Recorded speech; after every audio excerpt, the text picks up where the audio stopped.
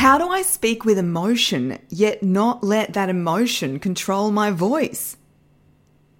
Yep, that's the million-dollar question I'm going to try to help you with today. I'm Sally Prosser. You're listening to That Voice podcast. No matter who you are or what you do, your voice matters. And unless you've sworn a lifetime vow of silence, this is the podcast for you. Thanks for tuning in to That Voice podcast. We're up to episode 32. How are you?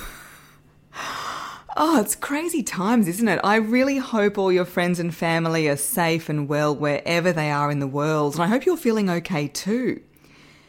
It goes without saying, stress levels are pretty high across the board at the moment, so if you're feeling anxiety or having sleepless nights, totally normal. I hear you.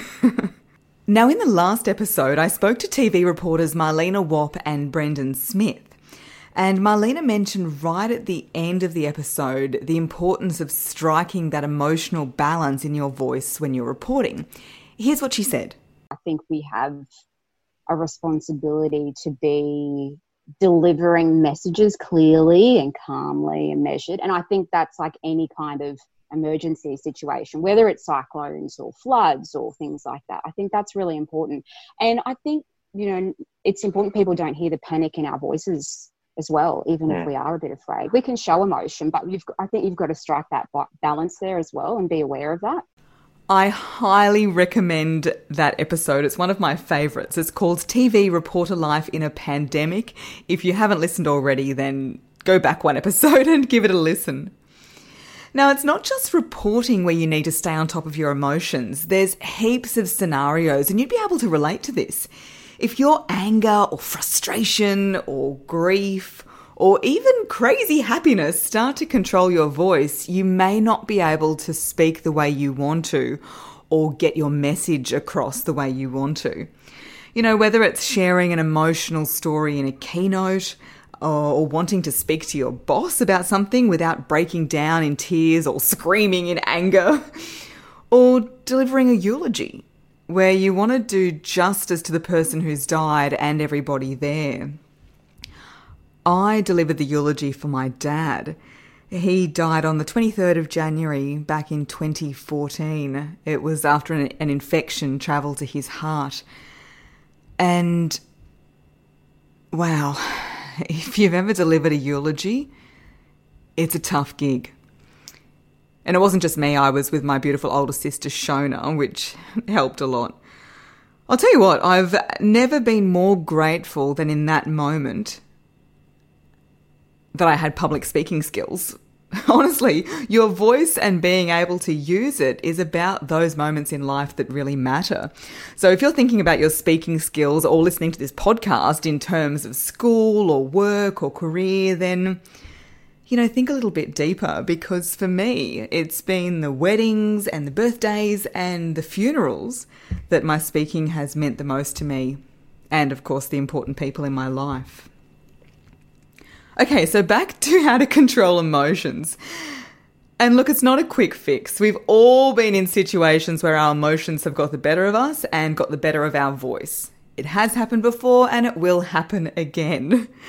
But there are steps that I took for Dad's eulogy, and that it can apply to almost any situation to help you stay in control of your emotions. And clients that I've worked with have reported these steps helping as well. So I'll share them with you today. And the first step, number one, is practice. You make the words kind of like a script in a play or a movie. Now, I realise that you can't always prepare and practice, but for something like a keynote or a eulogy, you definitely can. And this really helped me. It means that when you're up there, you can go into performance mode. You're not searching for the words while you're emotional. The words are there.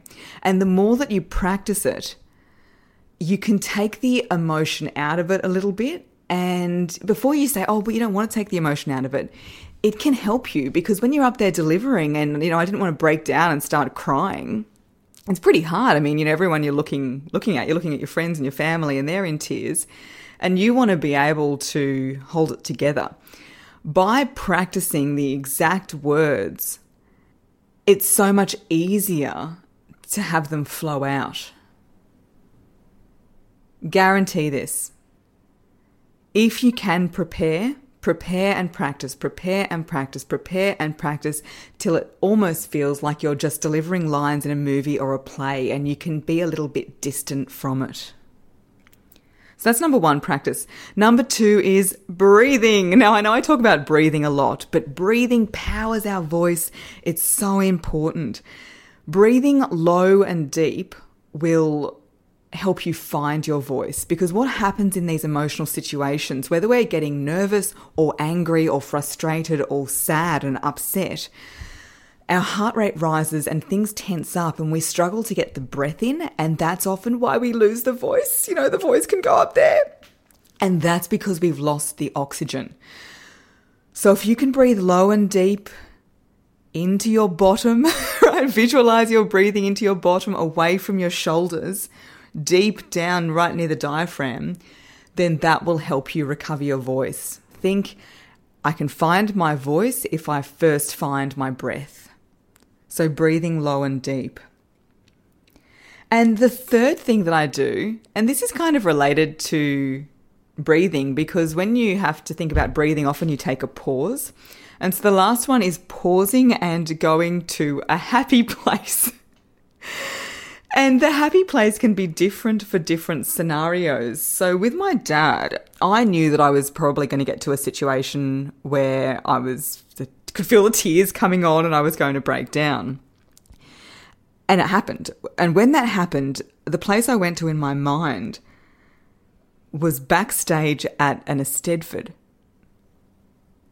I know that might sound a bit funny, but by taking my mind backstage at an Eisteddfod, I was able to click into performance mode.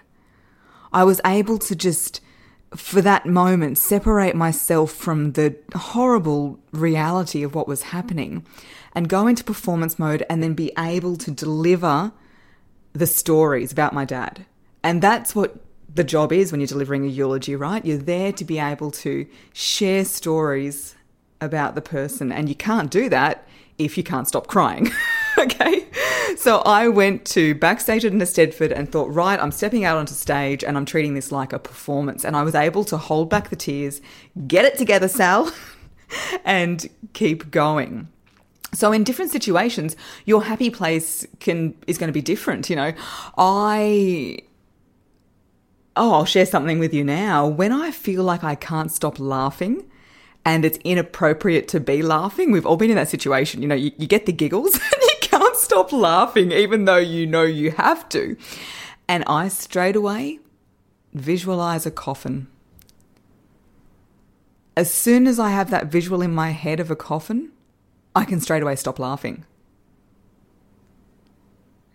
And it's been very useful in my life being able to do that. So I would definitely recommend, when you're going into situations, think, what is the visual that I have what's the place I can go to in order to snap me back into the emotional state I want to be in.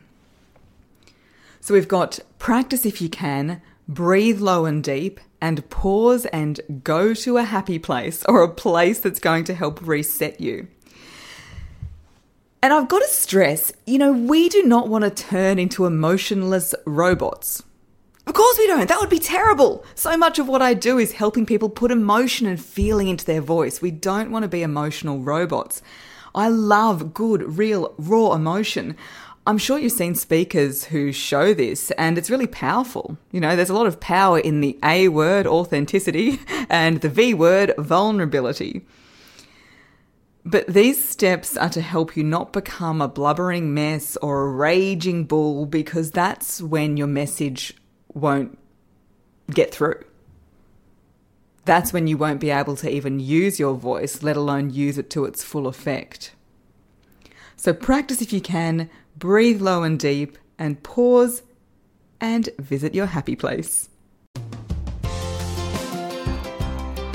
Next episode, we are getting a little bit saucy on That Voice podcast. I'm chatting to a world-renowned sex therapist. Her name is Cindy Darnell, and we're talking all about the role of voice in getting it on.